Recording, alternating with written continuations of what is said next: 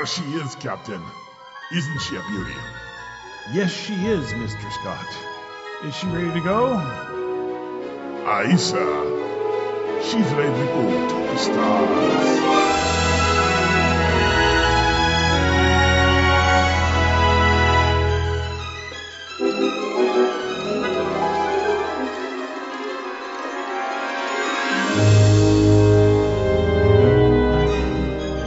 This is the TriTech Games Podcast. Its mission to seek out new ideas, find new games, and to boldly bring the awesome to your game. Mr. Scott, Warp 9. Aye, Captain.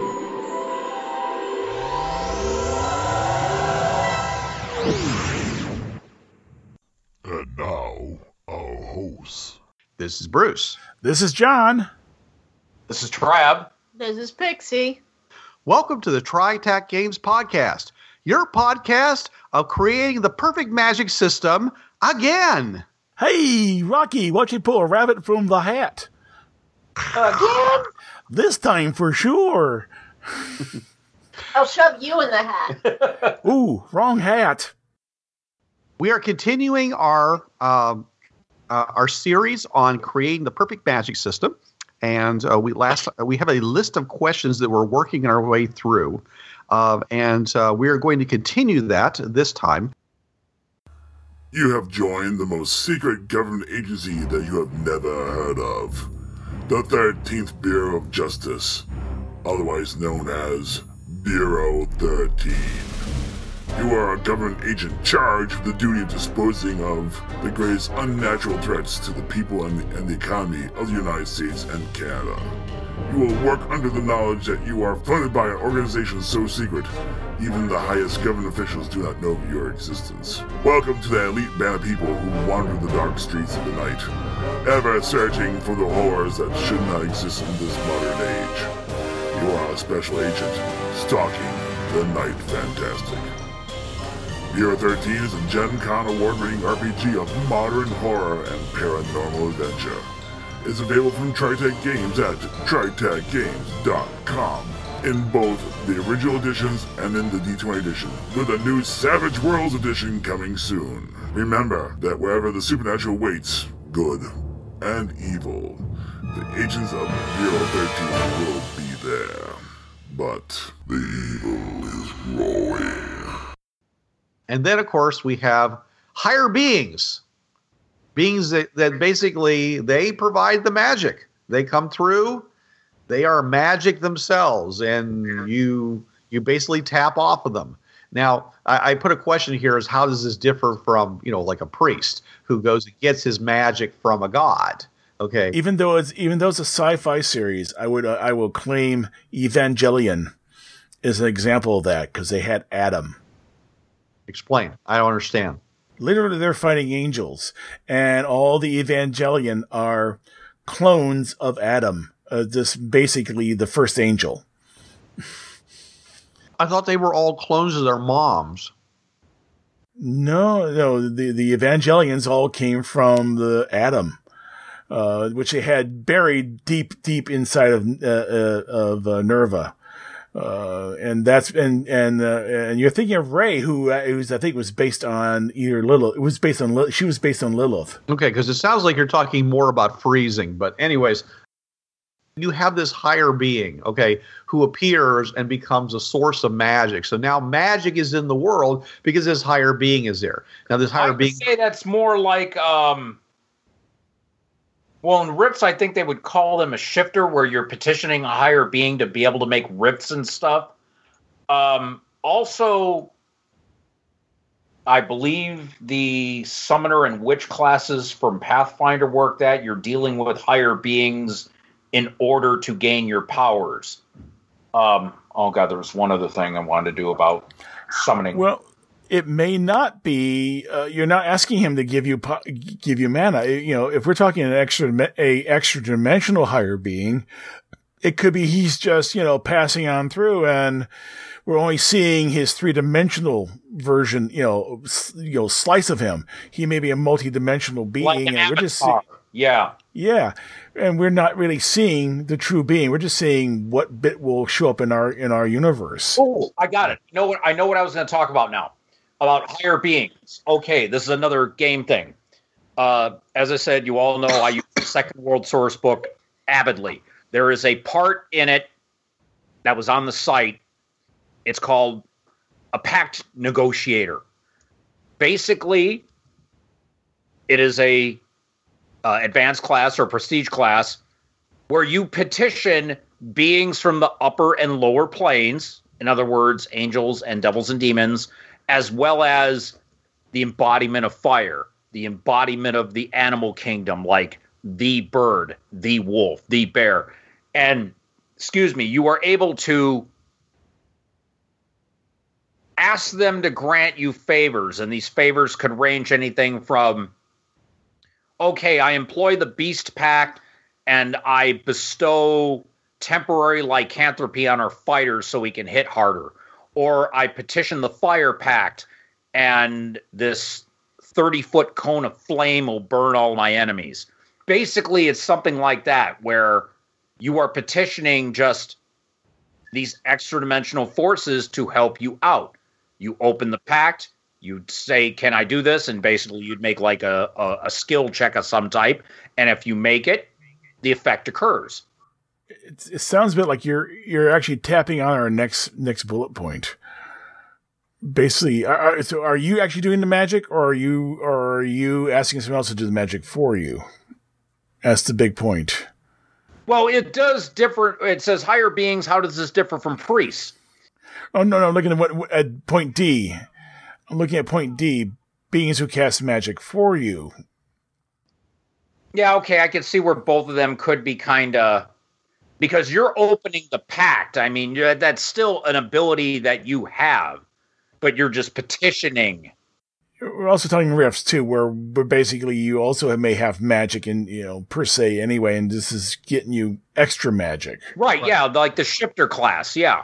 Right. The class that opens up rifts and deals with extra dimensional beings. You can still cast spells, but you've had to strike a bargain with a sometimes less than savory being in order to do so. And you will pay the piper later. Right. So, but when I'm talking about higher beings, I'm not trying to draw any kind of a moral statement with that. We're really just talking about more complex creatures so that are exuding, or have this in them in such a way that they can be tapped. So, for example, is that let's say there was a being that could produce massive amounts of microwave energy. Okay, just by its existence, something about how its body worked, it just produced that. Okay, and you had a device that could basically respond and turn that into electrical energy. Well, then that being would essentially be powering you. Okay, powering your device to do whatever you want, whether it's using it to create a weapon that zaps people, whether it uses a communicator, whether it produces the electricity to run a defibrillator. The point is that, I'm making an analogy between something, electrical energy and magical energy. I'm saying, elemental binding is what it sounds kind of like it would be in a magical sense. You're binding an elemental to. Well, I wouldn't even use the word binding. I'm saying it just happens to be there, okay? Whether you summoned it or whether it's there for whatever reason, like John talking about some creature just coming either there, it's traveling the galaxy and it just happens to come by our planet, or it's something that is, de-dooring, teleporting or whatever, phasing, around, and it comes into our world. Or maybe there's lots of them that you can summon from other places. Oh. The point still is that when these things appear, then there's magic because they give it off. And, got it. Okay. I have another example, and this one will work. Do you guys remember the old Mechanoid Invasion game from Palladium Books, especially the second book called, The Journey? Okay. There was a race of immaterial beings called the Zyoleks. How they survived was, they taught you magic. You would cast the spell. They would feed off the residual energy of you casting the spell. So, yeah, you were actually doing magic in an otherwise all technological environment, and these Xylex would survive. And after a while, the more people they got to use magic, the more their race grew back, because they were on the edge of extinction. They were another one of the races that the mechanoids wiped out because they wiped out their humanoid food source. So they went up into the mothership as part of the game, and then the people from the game world Gideon E would come up. They'd find these Xylexes, and they would realize we could have a symbiotic relationship here. We could learn magic, and this race could survive and prosper. So yeah, I think that would be a better example than what I previously did with the pact system. Right. So with if your Xylex goes away, so does your magic. Yes. Then. Right. And yes. They're not going to because it's their food source. Right. They have a symbiotic relationship, so it makes sense there. Yes. I have an example which is from the comic books and the comic book Nexus, which was done by Steve Bear and Rude. And where you had this race, they were called the Mercs, and they were what was called fusion casters. And they were able to basically just take energy either from themselves or from nearby stars or even from the entire universe. They could take the energy and direct it to somebody that they wanted to have it. And that person could then take that energy and do whatever they wanted with it, whether they wanted to fly with it, whether they wanted to produce an incredible bolt of killer energy, where they would throw a shield up, and they literally, and the hero in the story, who went by the name of Nexus, literally could stand before the combined might of an entire planet and just hold them off with all the energy that he had, because it was basically being given to him by this creature that was called a Merc. So here's a case, and this particular Merc, by the way, was unconscious. He was sleeping in the world in which this guy had grown up in, and he had made this psychic connection with him and was able to grant this to him. And he also later on, he was also insane. But the point is that he was giving this stuff out, and so he wasn't saying how to use it. He was just simply providing the power because he wanted to. Because he had a need in himself to do certain things, and he was using him as his avatar or his agent to get these things done. But for the person who had it, he's walking around with godly power, that doesn't require, he was just basically using it because it was granted to him. So that's the case of where a higher being, as think of in Star Trek, someone on the Q continuum. If Q decided just to grant a certain amount of power to a human, or Charlie X, with the powers that he had, just amazing stuff that he could do, and but it was granted by another being, basically feeding it to the person. And of course that being, once they were gone, the power went away. And beings who cast magic for you was kind of going back to the beginning, where you don't actually have any magic, but you have access to a being that does have magic. And, it's kind of a step. I'm not real happy about that I did this, because you're basically pushing the question further back. You're not really answering the question. Because then you have to say, where does the being get the power that's casting the spell for you? It could be that as we said, this is the purpose of animism.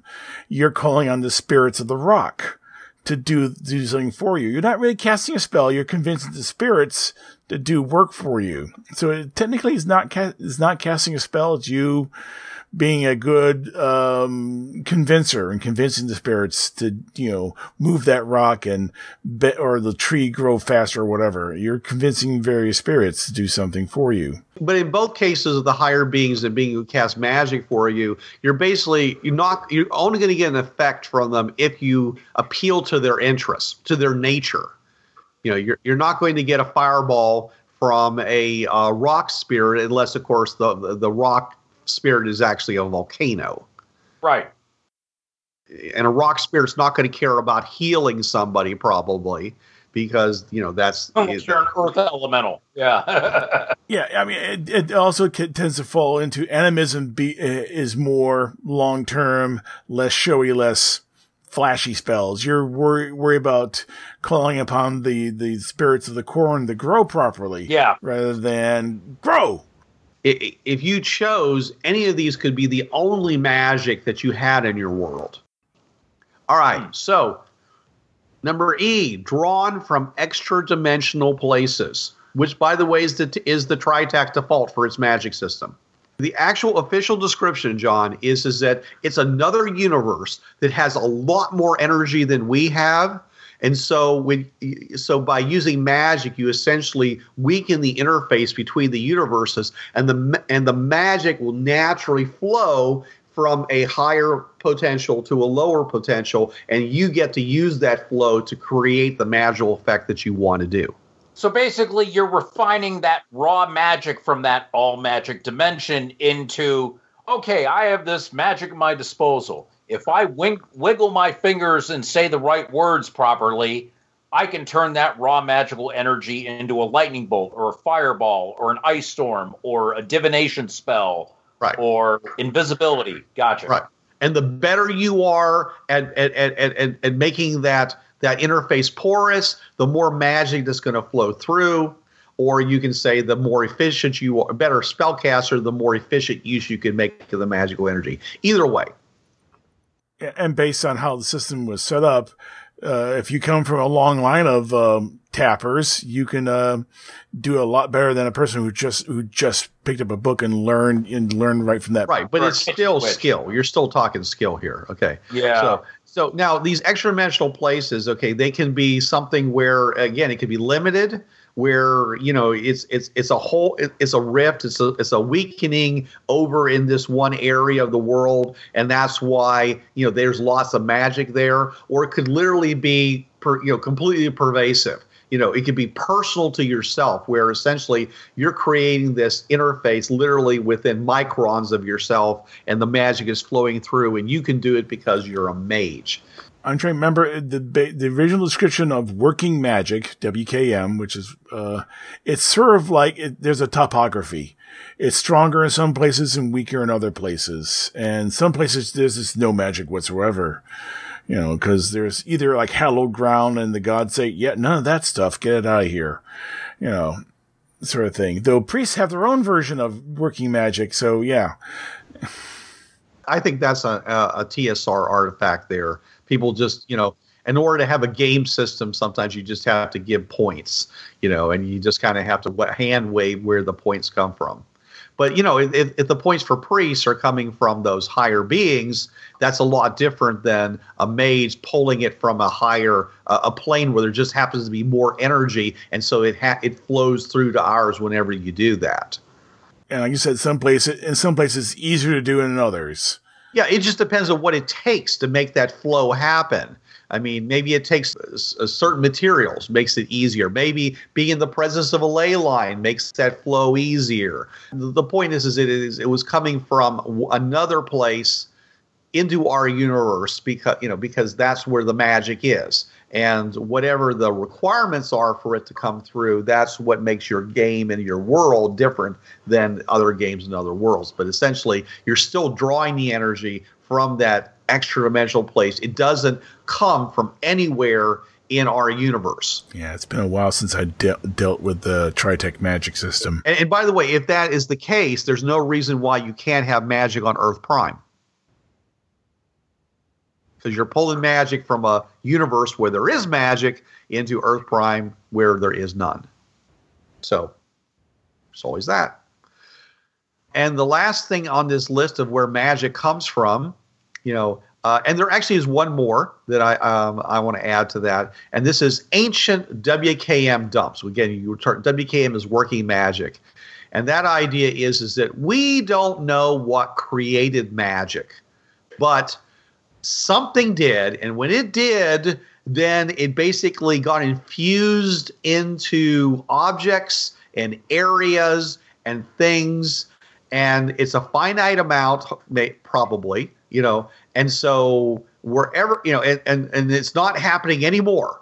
And so you travel the world, either trying to control those areas or find new areas, or have such an artifact that you can draw the energy from it like a battery.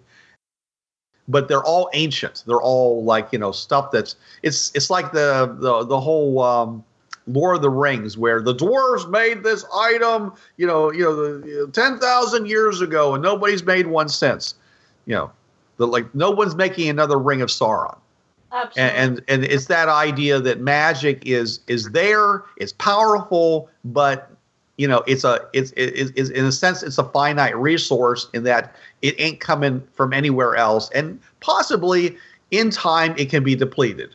So it could be a place where, and that sometimes, and it harkens back to some of the other points we have there. It could be a place where, well, a lot of people died, and that place is just inherently magic. Or it could be a location where a psychic event happened. And when I say psychic, I'm meaning more of the supernatural psychic rather than the psionic psychic.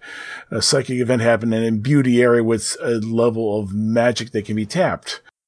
Maybe the ground where the ancient cities, Sodom and Gomorrah, maybe each of those the ground where those cities used to be is a huge WKM dump as a side effect of them being destroyed. Yeah, or what we think are ley lines are actually where gods walked, and we're just following their path.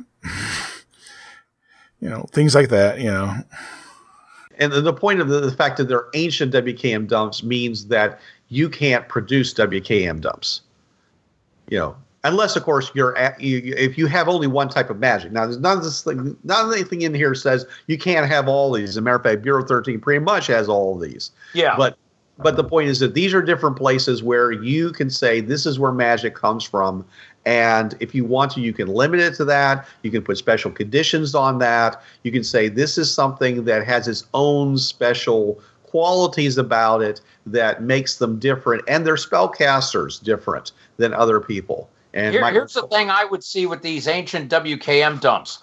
Let's say that you only know about maybe, there's like 5 in the whole world and they're highly guarded and contested. You have to do research, massive amounts of research to find out if there's any more. And if you do, these ancient WKM dumps, you can do a lot of spells while you're there, but other than that, if you go away, you don't have that magic. So that place would end up being like, you'd end up having to make it a stronghold. So if anyone else were to find out about it, again, you have the wizards fighting over this resource, these spellcasters duking it out and using the energy to duke it out. They'd all be standing on this magic dump, right, trying to fight for it so they have control over it. What the King of the Hill type thing. Actually, reminds me of, it's a anime which I backed. Little Witches Academia. And one of the hallmarks is that they're sitting at the juncture of a major ley line. But if you get away from the academy and you go to town, you pretty much, whatever magic is in your person at the time is what you got. And when it's gone, it's gone. You have to go back to the academy and get near this arcane stone, which contains all the magic in the area, and recharge, so you can go back out again and cast some more magic. It actually was a plot point in the second movie they made. So it's one of those things. So wherever you have a large concentration of magic, you might have a tower, you may have a castle, you may have a school. You never know. Yeah. They use that a lot in video games where you have a certain amount of magic, but there may be like a cluster of crystal on the wall of the dungeon. You run over there, all of a sudden your power comes all back. So you end up doing this thing where you run out, fight things, run back, get powered up, run back out again. You could use the ancient magic dumps as, okay, let's say in the past, ley lines were plentiful and they were powerful. Well, as time went on, magic died down to where the ley lines are no longer giving any power, but where they meet would be where these ancient dumps are. So you're still accessing, this WKM dump could be due to ley lines, but it's only where the old ley lines meet that you can still access them. It's basically a pool. They basically pulled together and made a mana pool of some sort, and you can. It could even literally be a figurative mana pool. There could be an actual pool right there where the water is awful sparkly. Don't drink it. You wouldn't like what happens if you drank that water. Age of Ultron that Thor bathed in, him and Eric Selvig, the Water of Signs. That's what it was, and it may be attuned to divination magic.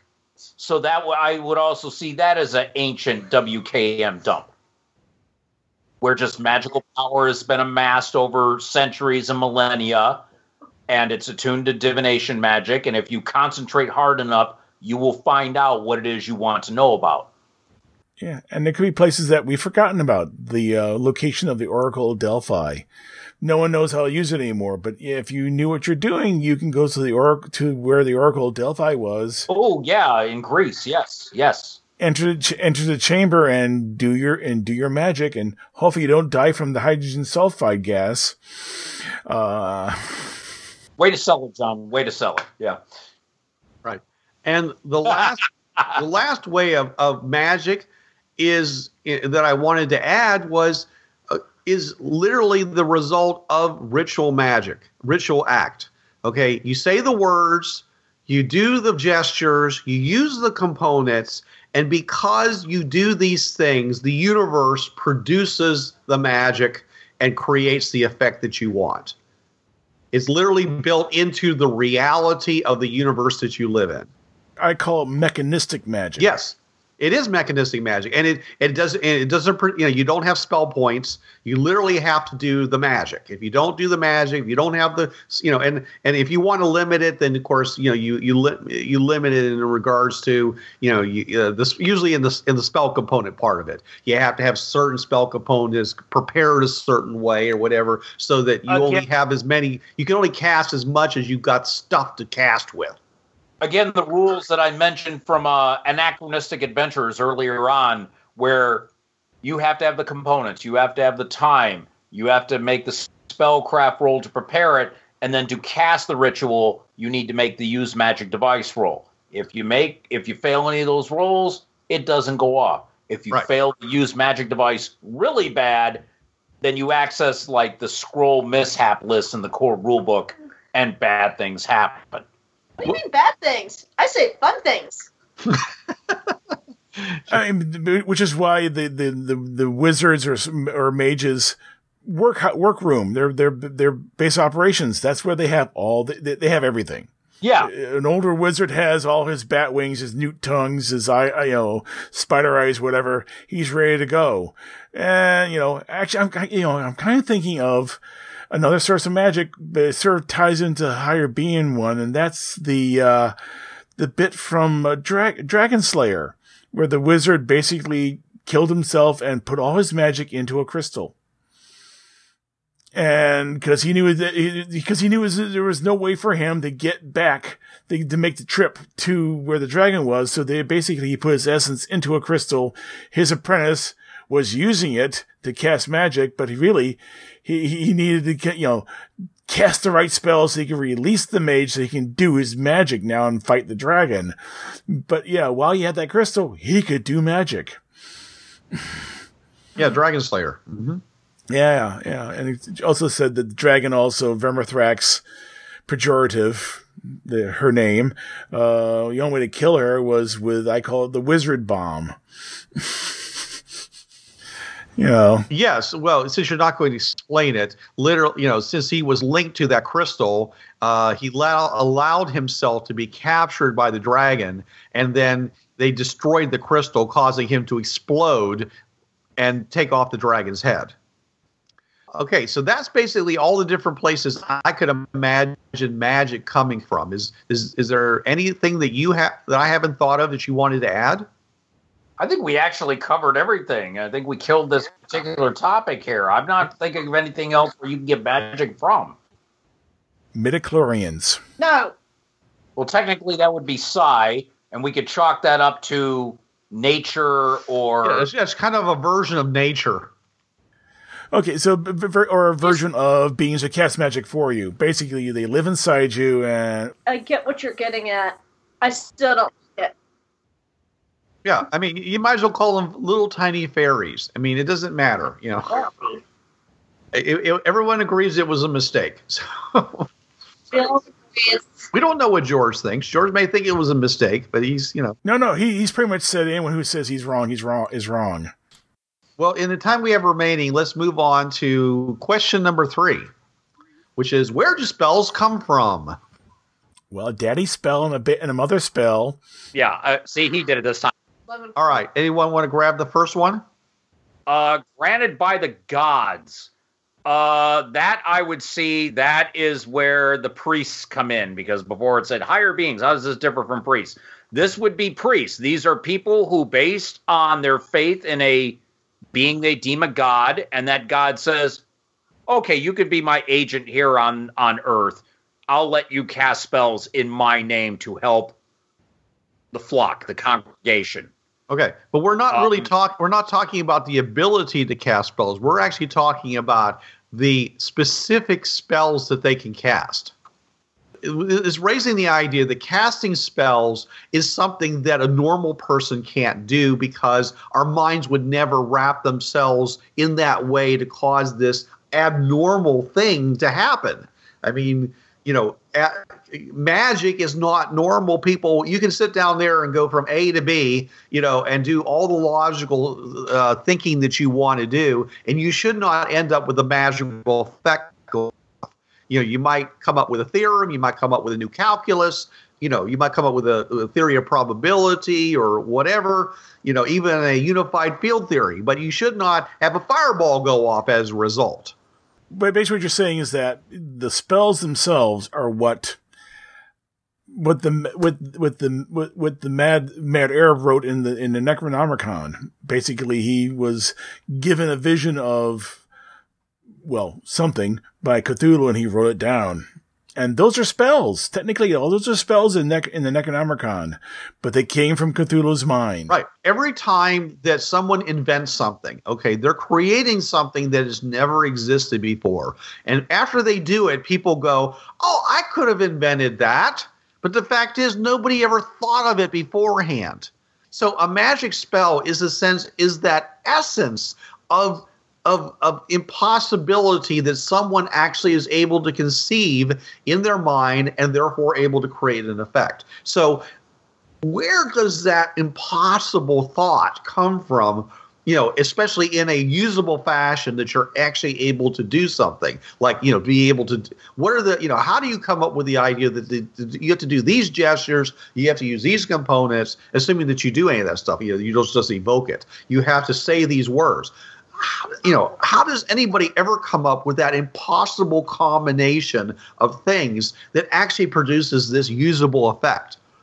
Granted by the gods. Something that is so much smarter than we are looks and says, oh, it's obvious. And basically hands it to us and says, if you just do these things, it's going to work. Well, Lord, I don't know why it works. Don't worry about it. Just do it. It'll do what you want. And they write it down, and it becomes, you know, somebody has to give it to them. Again, you have faith in they're not saying don't worry how it works, just it works. Again, that's faith. Yeah. Supposedly that's how all the various demon summoning spells supposedly used by Solomon were delivered. They're delivered by God so that Solomon could bind demons and make them do good. But that's the idea, is that the spells are literally, you know, the knowledge of how to do things are granted by God. And that works very well with that idea of the Vancian magic, because this is something so outre that it barely can be held in your mind. So as soon as you use it, your mind immediately goes, get rid of it. It's gone. You know, it makes sense that, you know, that you'd be literally stuffing this into your head because it's so outre. It sort of reminds me of Rincewind from the original 2 Pratchett novels, The Color of Magic and the Light Fantastic. Light Fantastic, where Rincewind was stuck with the Octavio, the eighth spell, and he couldn't learn any other magic because all the other spells were afraid of it. Yes, yeah, I can see that too. That's very funny. Yeah, of course, that is a very funny set of novels. Yes. Yeah, but the 8 spells were written by the creator, so that is very definitely a spell given to them by God. Right. So you're getting it from a higher force because you yourself can't conceive of it, but you can remember it and you can work with it once it's been basically invented by somebody who's more perceptive, capable, more aware of the nature of the universe. That fellow we keep locking in the tower, and he keeps writing stuff down on pieces of paper, and it does magic. Yeah, that person. Yeah. Well, yeah. Okay, so that's one way you get spells. Literally, it has to come from an outside source, from you. All right, you basically if you're lucky, it's something that can be like written down with a certain kind of codex or whatever, so that other people can learn it too. Otherwise, you're the only one who's ever going to be able to cast this spell, because you're the only one whose mind has been warped by this interaction to be able to handle it. Then the second one is magic research, which is 99% of all the fantasy games out there. Somebody does the research. They sit down, they work from the premises saying this does this does this. We can move around, make a few adjustments, a couple changes, change a few components here and there. Boom, we get a new magical effect. Yep. Or we get a better magical effect. Yeah, or it's easier to do. I mean, I'm thinking of the Rite of Ash-Ankh from Terry Pratchett, which is Summon's Death, and as written, it takes days to cast. The Wizards of the Unseen Universe, you figured out you can do it with some lint from your pocket, some pepper and a couple sticks, and you can do it in 5 minutes, and it still works. Things like that. Mm-hmm. Yeah. And that, and that sort of thing could explain why whoopee witches work. But also the first one could explain why whoopee witches work. Because if somehow they get their inspiration from another source and that inspiration says, yeah, frozen chicken's just fine, then it works. Okay, because they've just basically come up with a different. Not work the way you want it to, but yeah. Well, but the point still is that you can do it the right way, or you can do it you can do it what one person considers the right way, or you can do some other. For example, you can produce flame by combining chemicals together, and those chemicals go into a thermal reaction and they produce flame. Or you can produce flame by taking electricity and running it through a wire that heats up real hot and it produces flame. Okay, or you can produce flame by focusing light in such a way that it combines together and produces flame. 3 different ways, all producing flame. Each one would say that's the wrong way of doing it. Probably none of the other would ever have figured that out because they're concentrated in their own area of methodology. So yeah, you can have different ways. I mean, this is the area I call, like we said before, mechanistic magic, where you have the research thaumaturst who basically, all he doesn't really cast magic. He just researches magic. He sits there and he builds devices to watch mana flow, and he does various things, and basically he's the guy who has got, Band-Aids on his glasses, on the bridge of his glass, and he's got the pocket protector of wands. He's the nerd of magicians, and he really doesn't do magic, but he can tell you how to do magic, and he can research spells for you. Right. Well, he's the one who basically discovers the laws of magic so that other researchers can use those laws to create new spells.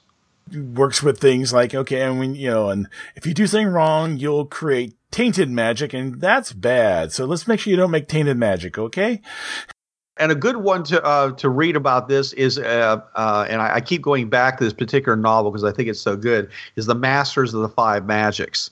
When they were dealing with alchemy, they had these very specific ways of how they made alchemical materials. Well, here's this guy who right in the middle of this experiment suddenly says, well, there's too much clouds in the sky. We're not getting enough moonlight. Let's go and take this magnifying glass and stick it in the moonlight, see what happens. And they're all like, what? that's not part of the ritual or whatever. And he says, yeah, but it'll concentrate the moonlight. Isn't that, and there'll be more moonlight there. Isn't that a good idea? And they're like, what? And of course, it turns out to produce like tenfold the amount of material that they were trying to do. On the same time as the next time they did it, it actually something very bad happens.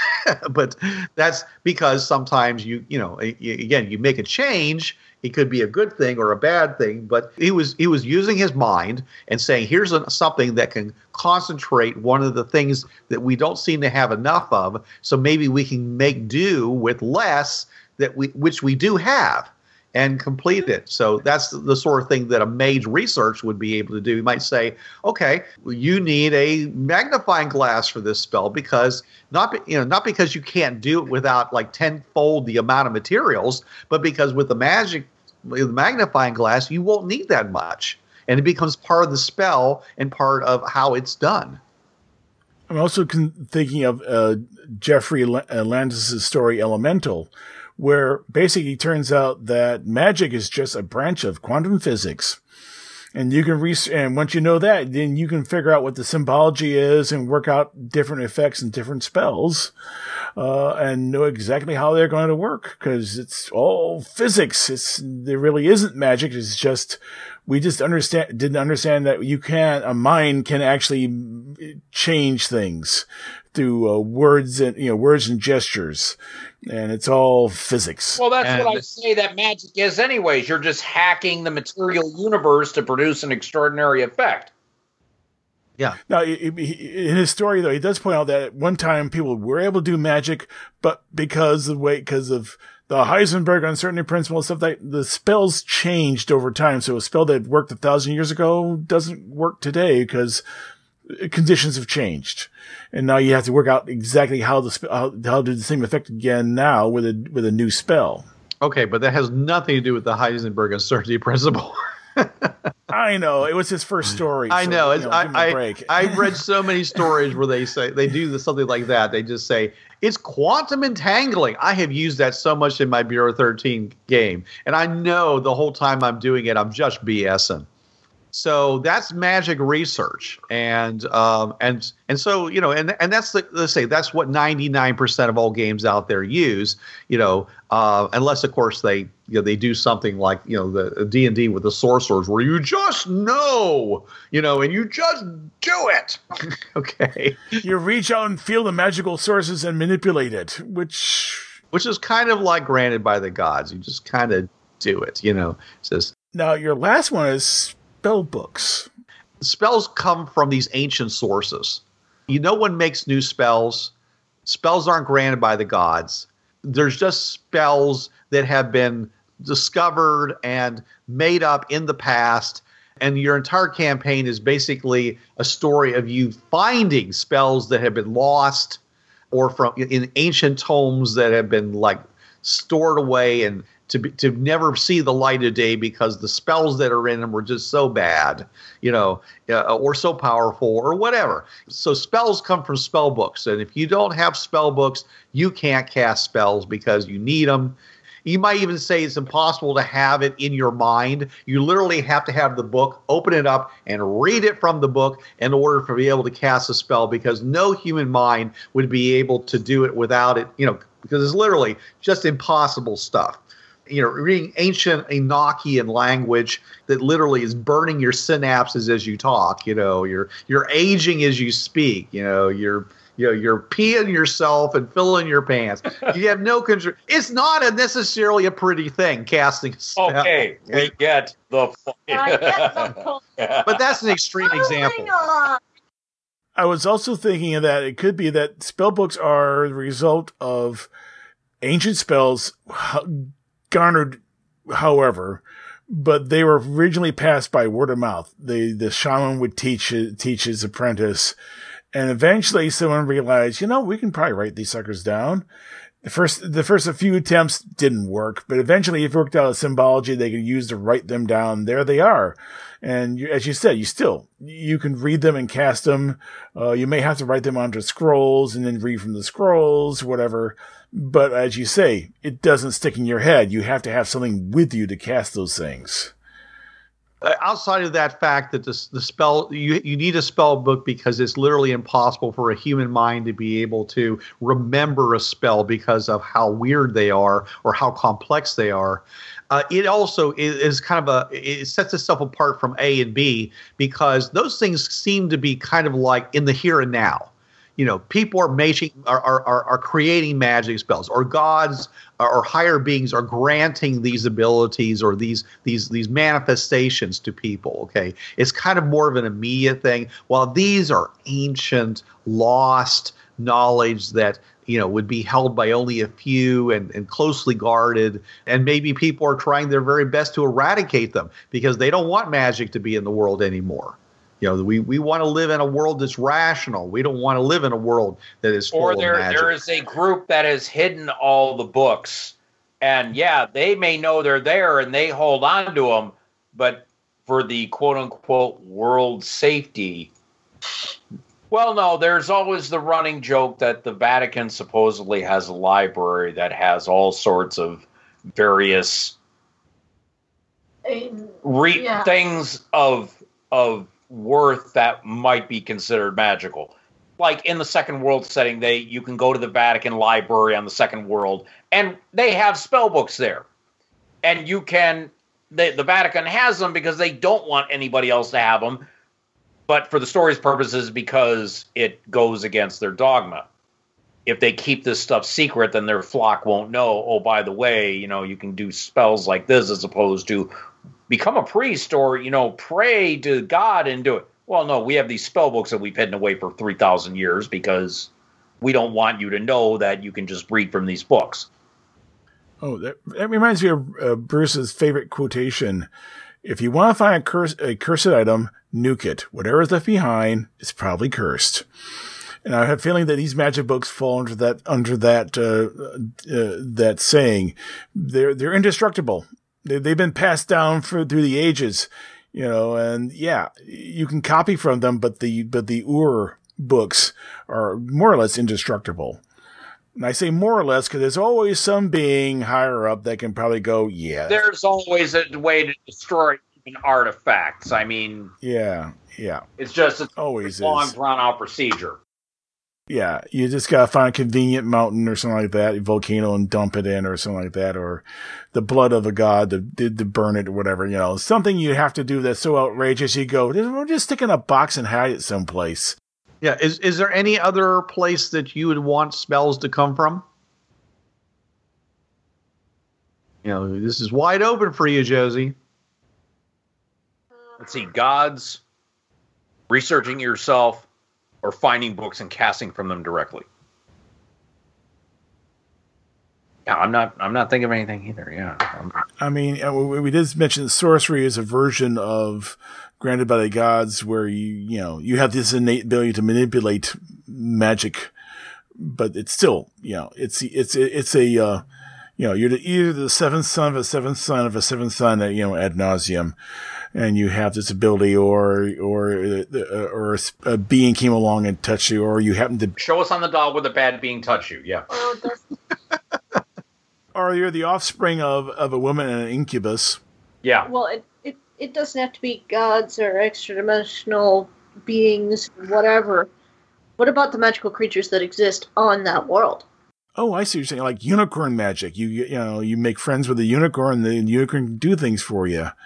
Maybe he can teach you how to do magic. Right. Well, that would sort of be like granted by the gods. The big thing about number B is rational, a rational approach toward magic. If you understand the rules of magic, you can basically construct a spell. Both A and C basically are saying, no, you don't understand magic. You just use it. Because one is granted by the gods, and the other one is it was somehow these spells were created long, long ago by some means we don't know, and they're just there, and and in the second case, you can't even, learn to cast the spell. You literally need this object itself in order for you to cast the spell. Yeah, and from my reading in various things, some of the older versions of magic is, I know the incantation, I know what I need to do. It's sort of like getting a wish from a djinn. You may get what you cast for, but there may also be side effects. Well, that's where the magical equivalence comes in. I mean, that's part of what you want your magic to have. Okay, is there going to be some kind of a price that you have to pay for casting a spell later? Yeah. Is magic free, or does magic come with a price? And if magic comes with a price, is it an equivalent price, or is it a losing? Is it always a bad deal, but a necessary one? That kind of comes with it. Actually, there is a form of magic that doesn't actually, you don't cast spells, you just use items.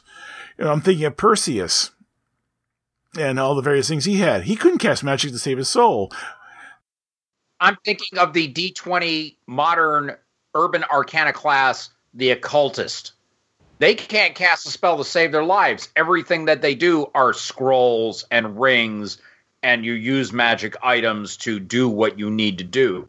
Right. There is no magical capability in that occultist class whatsoever. One of my gamer, Tommy, ages ago, played an occultist in a D20 modern game, and he got everything from scrolls.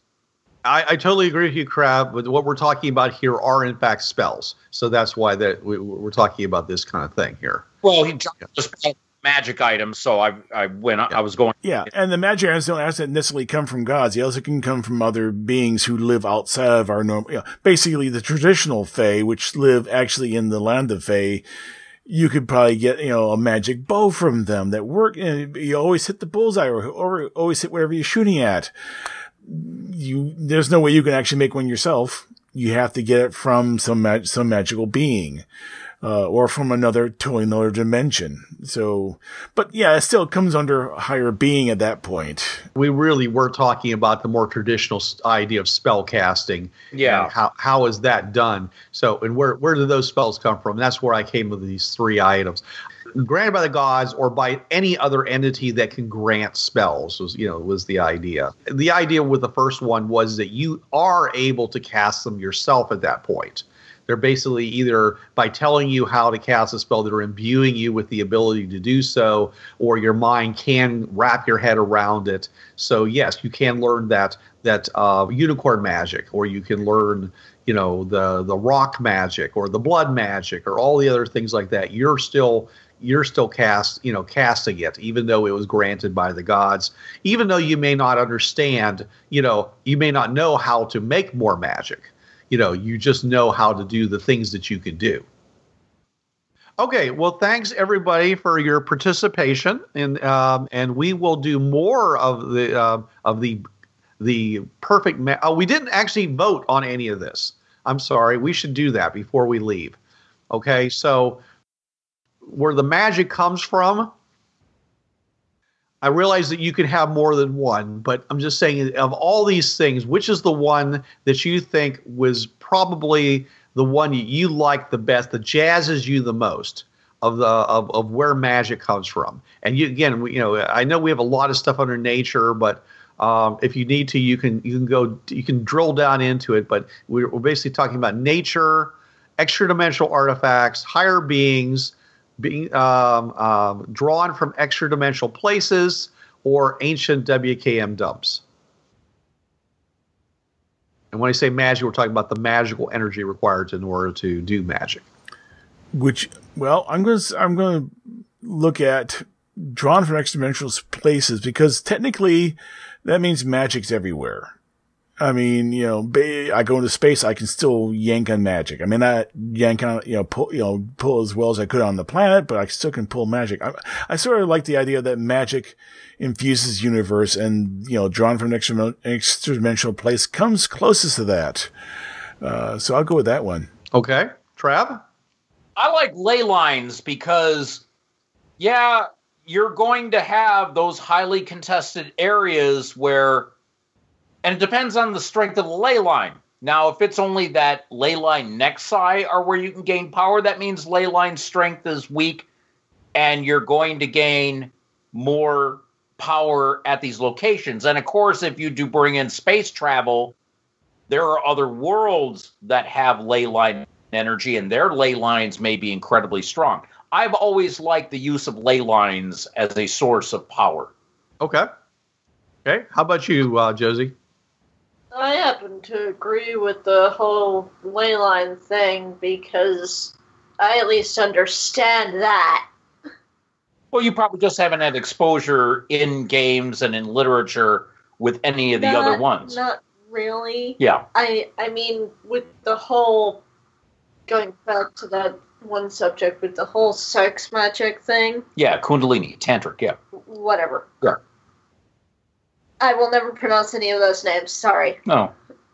I know I've heard of things that display that. I know I've seen it. I just can't remember where. Yeah, I'm sure it'll probably come to you sometime, yeah. But and it's probably because I went, nope. Yeah. No, but I know you've had experience with playing in games with ley lines because I've run, Maze World, yeah. Right, I like sticking with the things I know. Right, exactly. That's not a problem. That's fine. That's your choice. I'm sure if someone were to actually run one of the other ones, I would get more into that, but right. You would change your hypothesis based on new data entering your data stream. That's cool. That's fine. Okay. All right. No. All right. No, it's like there's. Okay, Bruce. What? All right. What, well, I'm going to have to go with sexual activity. Of course you would. No, I'm entirely kidding about that. You see, I actually agree. Yeah, I actually agree with John because almost every one of these things is actually very much limited, which is not necessarily a bad thing in a game or anything else, because when you have limits, you then get creative about how to work around those limits, and you have people fighting for those scarce resources and things like that. But the one that has no real limitations on it, the way it's described, is drawn from extra-dimensional places. Because essentially you're pulling from the entire universe, so it would therefore be available anywhere you go. It would be there's theoretically, from a conceptual standpoint, no amount, a limit of the amount of energy you can pull out if you just have either the chutzpah to do it or the knowledge and dedication to learn how. So that kind of really kind of, I find that the coolest in that regard. Though I do see a lot of benefit to the more limited versions because, as I said, that it provides more dramatic opportunities because of the limitations that they have. Yeah, and the way I view the drawn experiential places, there's a topography, so you could have something equivalent to ley lines. But some places magic's stronger, some places magic's weaker. It just depends on, the universe is not all the same. I mean, we know that, and so with the amount of magic available. Okay, but the fact is that if I have to make a choice, this would be the one I'd want, simply because it provides the greatest opportunities to do, scope. It's not limited in any way. Yeah, I mean, I agree. I'm just saying, because I am looking at the TriTac games. They did, there are areas that are stronger in magic, and they may either because of a dump or because just space is weak. The dimensional barrier is a little weaker there, and therefore you can probably pull a bit more. But there is an ambient magic level that you can tap into, and then there's places where you can tap into a little bit more. Right. Well, as far as the TriTac system is concerned, is as you described, there are places where magic has been dumped. It's come from that other universe, and it's basically been dumped into an area that you can tap. Or B, it's an area where that interface, is already thinner. So therefore, it is the more magic can come through, or it's easier to get the magic, and then. The third case is where you're summoning it by the power of your own ability. But the still point is it's still all coming from it's still in its root is coming from another universe. And I think there actually was a branch of magic that allows you to create, I think, crystals. that you can actually dump. You just simply spend a day dumping magic into that crystal that you can then later use as a battery. And Yeah, right. it's the only way. It was the only way you could actually power the more powerful spells. You needed your little WKM dump. To do it. Yeah, that's that's just a tool. Basically, you're storing up the magical energy so you can use it all at once. Yeah, because you're not advanced enough as a mage to be able to do it normally. Yeah, that's completely makes sense. And for certain kinds of spells, where they require prodigious amounts of magical energy, that maybe even the greatest magician may require something like that. Yep. Or a freshly steaming corpse in front of him. One or the other. Yeah. You never know. That poor unicorn. Yeah. Where do you get spells from? Granted by the gods, magic research, and spell books. What jazzes you the most, John? Well, even though it's fairly mechanistic, I go for the mechanistic version, which is magic research. Okay. Josie? Granted by gods, magic researcher. And remember, gods can be any magical being that can do it. So gods, research, or heaven spellbook. The first one. Granted by other beings. Okay. Right. I would have to go with magic. The unicorn. Yeah. I would have to do magic research, that you hunt down the various books and scrolls and tomes and then learn to cast spells as you would like a D&D wizard. Mm-hmm. Yeah. I'm also going to agree and go with magic research because players like to have control. And players like to know that they can take their spells and modify them and twistize them and come up with new spells. And so having this as part of their magic system is always going to make them happier than saying, well, no, you have to go find this magic book before you're going to be able to cast that spell. Which is why working for the Bureau is so fun, because you can always find a mentor. I had to go back in time 10,000 years, but yeah. Like we said, you probably got all first and second level spells on your mobile device anyway, ready to go. It's getting those higher level spells requires you to seek out those who with the more knowledge. Yeah, well, again, we're talking about the perfect magic system, not necessarily what's in Bureau 13 current. Yeah. Though that does sort of give me the impression that while we have a Ray Robertson, what's the magic equivalent of Ray Robertson? Or is it Ray Robertson? No, it's I would definitely think not, and it's not the White Witch of New England, Vermont. Mm-mm. Or a Fremont. Yeah. It's a mystery. All right. Well, thanks everybody for participating, and thanks for hanging on all the way to the end like this. We have lots more questions. So, folks, if you have any comments about what we have talked about, which is where does magic come from, and where do spells come from? In other words, where does the magic energy come from, and where do the spells that use the magic energy come from?